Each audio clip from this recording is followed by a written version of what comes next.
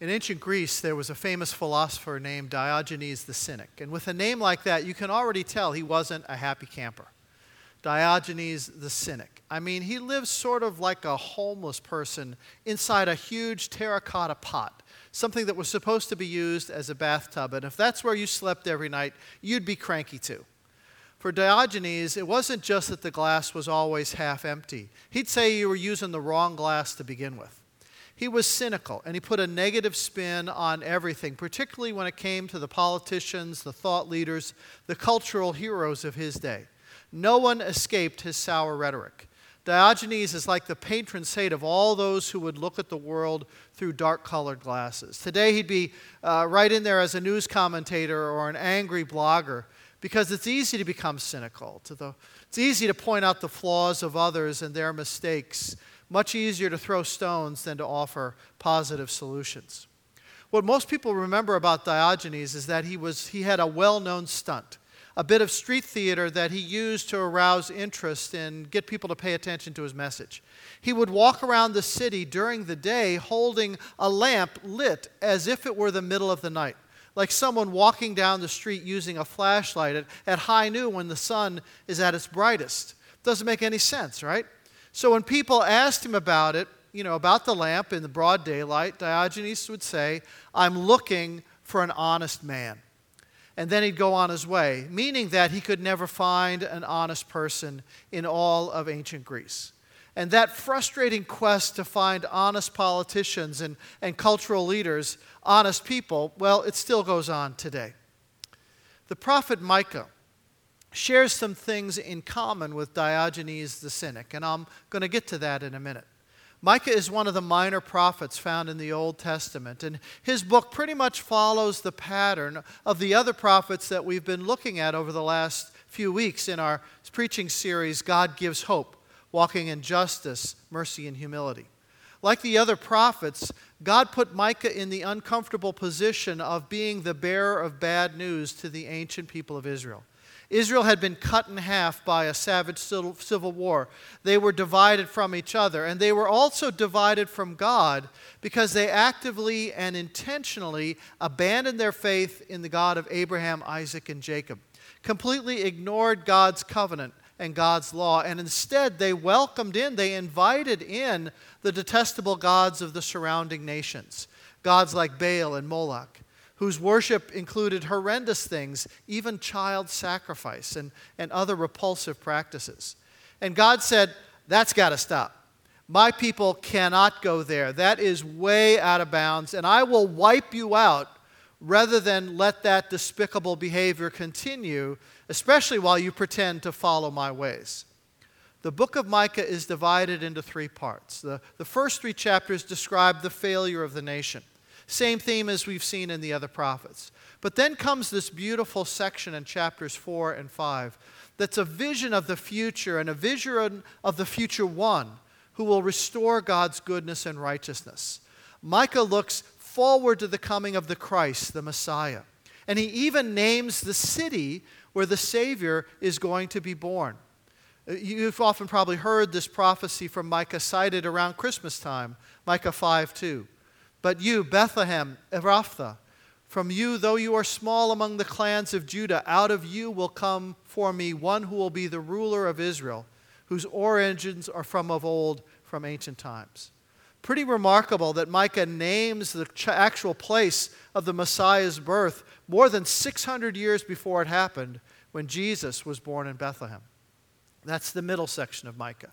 The last 3 chapters show us God pleading with the nation to turn around, to turn away from their destructive and unjust ways, to turn back to Him in repentance, and then to receive His mercy and forgiveness and restoration. But what I love about the book of Micah, what makes Micah stand out from many of the other prophets, is the way that he uses words and the many beautiful and also terrifying images that he creates with his words. Much of Micah is pure poetry, And we don't really get that as much when we read it in the English translation. The beauty, the cleverness of the words gets lost in translation. The subtlety, the artistry of his language, you can't really feel it when it's translated into English. And that's generally true whenever you translate anything from one language to another, especially humor, especially puns or plays on words. And Micah was the master of that. So I want to give you a taste of how Micah used puns and word plays to communicate his message just in chapter 1. I can't do the whole book this morning. So we're just going to look about a short section of how he uses language in chapter 1. And I wanted to look at this because there's a way that it can have a big impact on your relationship with God today. Micah doesn't just have a message for the past. His words are going to hit home as we think about our relationship with God too. It starts with Micah's name. Chapter 1, verse 1, the word of the Lord that came to Micah of Morsheth. We've talked about how important names are in the Bible. For example, Peter means the rock, and he became the foundation of the New Testament church. Micah's name is actually a question. His name means, who is like the Lord?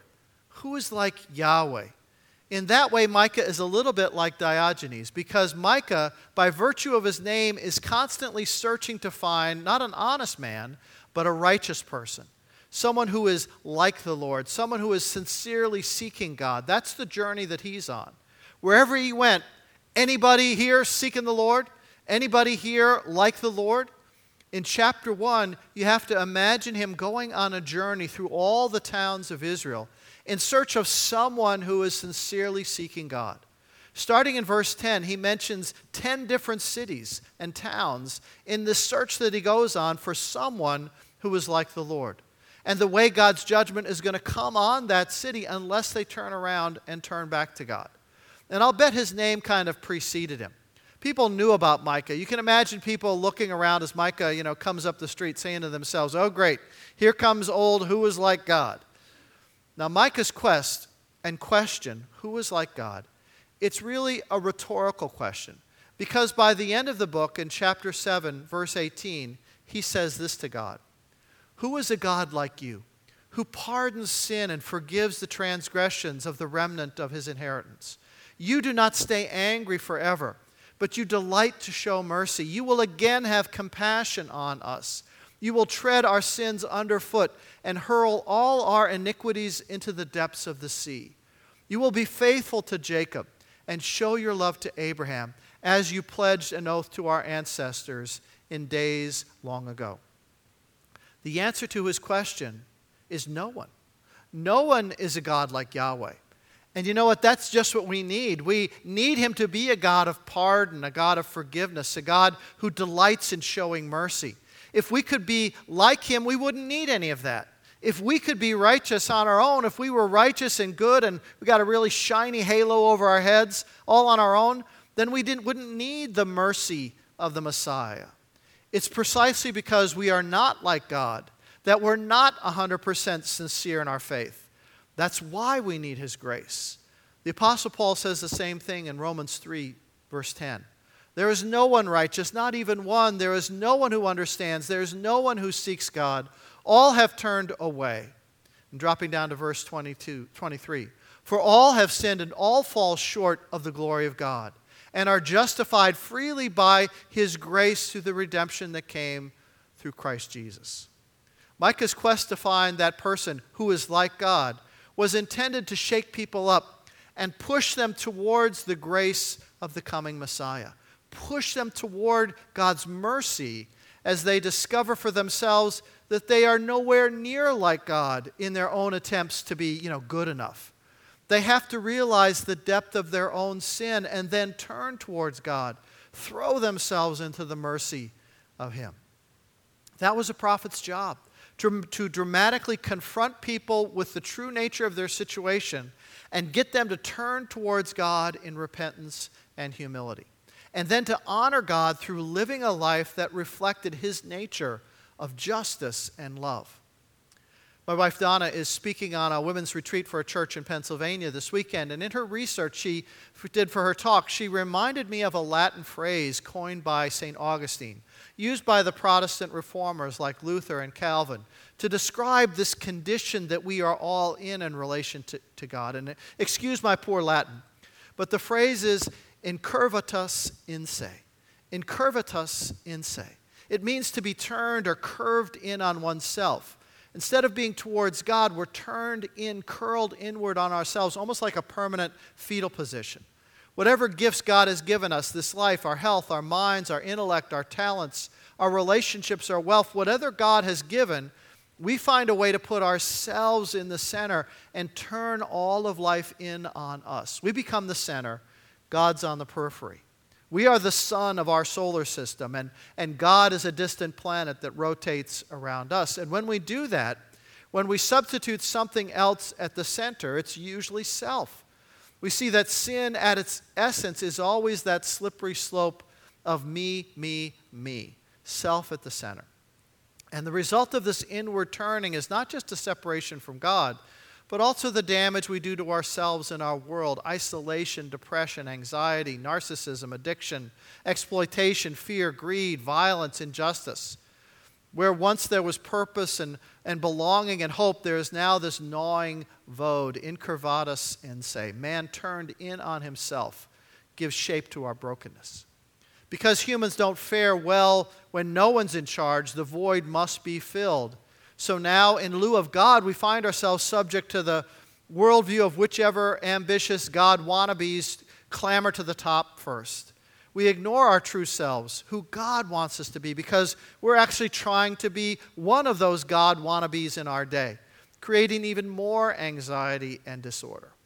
And in our day, kind of enter the smartphone, gaming, Facebook, Tinder, Snapchat, a few thousand other apps per week, all to kind of help us cope with our anxiety or our quest to control, all drawing us further into ourselves. I'll shut it off in just a few minutes, away from the needs of real and often demanding other people right in our midst. This is one of the faces of sin, how it's lived out in the 21st century. And I don't think you even need a preacher or a Bible or a church to see it, because we already know it. This kind of anxiety is just written on people's hearts. We can see it every day. The more we turn in on ourselves to increase our sense of control or avoid the myriad of sufferings that's out there, the more we become a slave to that seeking and avoiding. In the light of this turning into self, it's Jesus who promises we'll know the truth, and the truth will set us free. He speaks into the small places of our hearts, and he says, "Come to me, all you who are weary and heavy laden, and I will give you rest." He watches over us even as we reject him, as we turn inward again and again and again, issuing the same invitation that he's made to every man and woman and child whoever came before us. He'll make the same invitation to all who will come after us. The same invitation as the prophets, through whom God said, "Turn back to me with all your heart." Joel 2:2. "Turn to me and be saved, all the ends of the earth, for I am God and there is no other." Isaiah 45:22. And so it was with that message that Micah goes on a journey through the 10 cities and towns in ancient Israel. Now, we don't know if he did this personally and physically, if he walked actually from town to town to deliver his message, or if his written message was simply shared throughout the land. We don't know.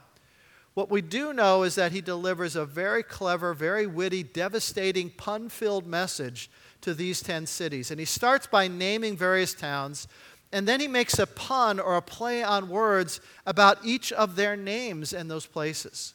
Look quickly at chapter 1 with me, and I'll be reading in the NIV translation. Micah is talking about this coming judgment of God, and he says it in verse 10. He says, "Tell it not in Gath, weep not at all. In Beth Ophrah, roll in the dust." Now, the word Gath literally means to weep, and the prophet plays on that name. The bad news of God's judgment is coming, and it's too late to cry about it now. So don't waste your tears.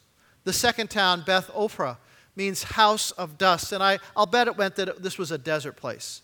Micah tells them to go ahead and just roll in the dust. Cover your head, cover your body. with dirt. That was a sign of deep grieving and deep repentance in the Old Testament times. That's how you showed deep remorse, was to pour dirt on your head. So Micah's telling them to live up to their name. Go ahead, dust town. Roll yourself in the dust. Then verse 11, 3 more towns are mentioned. Pass by naked and in shame, you who live in Saphir.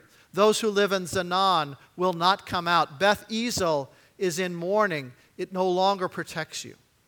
Saphir means beautiful or pleasant to look at, and it would describe people who kind of take confidence in their good looks, their physical appearance. And Micah says they're going to be the ones who are physically exposed and shamed.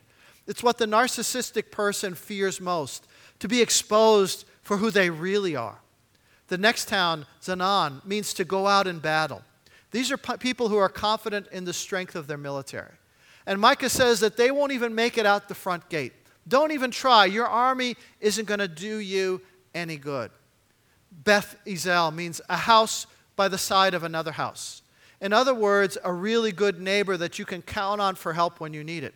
And Micah is warning them that their neighbors are not going to be there to help them when the foreign armies come. When the chips are down, you're going to be on your own. In Beauty Town, beauty will be shamed. In Marching Town, they won't make it out alive. In Neighbor Town, they're going to end up with lousy neighbors. You see how this is going?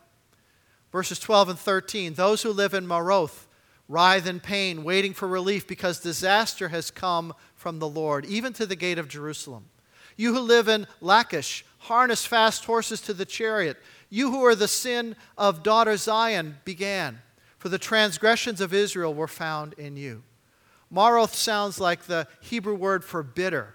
And Micah tells them they're going to writhe in pain and relief will not come. I've been suffering from shingles for the past few weeks, so I think to a small degree I know what that feels like. No relief. Lachish means a horse-drawn chariot. Another town confident in its military strength. And Micah says, you know what? You are just a one-horse town. Verse 14. Therefore you will give parting gifts to Mosheth Gath. The town of Akzib will prove deceptive to the kings of Israel. Mosheth Gath, which was Micah's hometown, this name sounds similar to the word for a wedding gift. The special gift given to a bride as she leaves the marriage ceremony, like a dowry. Micah is warning that their gifts are going to be given to the conquering Assyrians. Akzib is similar to the word for being deceptive or lying or unreliable. And so when push comes to shove, they will show themselves to be nothing but a pack of liars. And Micah wraps up this town tour in verse 15. I will bring a conqueror against you who live in Marshah. The nobles of Israel will flee to Adullam. Marshah is a word similar to the word to possess or conquer. And Micah is warning them that these possessors will be possessed. These conquerors are going to be conquered. All of these places, all of these people are in trouble because God is going to come to their town and he's going to find that their hearts are cold and hard and indifferent towards the things of God. That's the stark warning of Micah. But then his words about the coming Messiah in chapters 4 and 5 make it clear that it didn't have to be this way. If they had softened their hearts toward the Lord, if they had recognized the gravity of their incurvatus inse, their turning inward on themselves, then the Messiah would come with a completely different message. And you know what? Jesus actually went to these towns. To the town of weeping, he would speak Psalm 126. Those who sow with tears will reap songs of joy. That's what Messiah does. He comforts our sorrows. To Dust Town, Jesus, I think, would speak John 7:38. Whoever believes in me, as Scripture has said, rivers of living water will flow from within them. He refreshes those who are dried out inside. For those in Beauty Town who trusted in their external appearance, he would say, true beauty is really from within because that's where God is. Psalm 50. From Zion, perfect in beauty, God shines forth. You could go through all 10 of these cities and see how the opposite could have happened for them if they had turned to the Lord and not turned in on themselves. The Messiah God was waiting, who pardons sin, who forgives, who has compassion, who throws all our sins into the depths of the sea. That's what the Messiah does. And here's the most important thing for you to hear this morning. What town are you living in? What town are you living in today, right now? What town are you living in? Dust Town or Bitter Town, like the people of Micah? Where are you living right now? How would you name where you are in your life and your relationship with God if it was a city? Are you in Frantic Town, where your life is ruled by your overpacked schedule and all you can do is complain about how busy you are? Are you living in Excuseville, because you're constantly making excuses about your life and faith and commitment to Christ? Do you live in Complacent City, where you're satisfied just to take care of yourself and your family and you don't have any room in your heart for the needs of others or the demands Christ might make on your life? Do you live in Fearville, because your thoughts are filled with anxiety about your future? Do you live in Moneytown, because you've placed your identity and security in your finances? Do you live in Status City because your focus is on the size of your house or what college your kids will go to? What town do you live in? And what difference would it make if Messiah came to your town? What would be his word to you? How might he confront your wandering and wayward heart? How might his truth be a slap in the face, a wake-up call to where your life is headed and the things that you really value? How might he confront the place where you live? And how might he comfort you? How might he transform your fears and anxieties into peace and a better perspective of life? How might he transform your incurvatus inse, your turning in on yourself? How he might transform that into a turning towards Christ and to the goodness of his grace? You see, Micah's words are not just for the ancient people. He holds up a mirror to our lives too. And he calls us to be sincere seekers after God, to live lives that reflect the goodness and the mercy and the forgiveness of God. We begin to take on God's character. Micah 6:8. What does the Lord require of you? To act justly, to love mercy, to walk humbly with your God. Micah's challenge: be a sincere seeker of the Lord. Amen. Let's pray. Lord, it's easy for us just to kind of settle into a certain town. That becomes our narrative. It becomes the way we describe our lives. It becomes the place where we just get stuck. It's the rut that we're in, and we can name it in a lot of different ways. And then you come to town. And just like when you came to towns in the New Testament, things got turned upside down. You flipped tables, you challenged people, you confronted, and you also comforted and pointed people in a new direction in your grace. And I pray that you would do that for each one of us this morning. Whatever town we're in, may we invite you in and listen to how you might confront and comfort each one of us. For it's in your name we pray. Amen.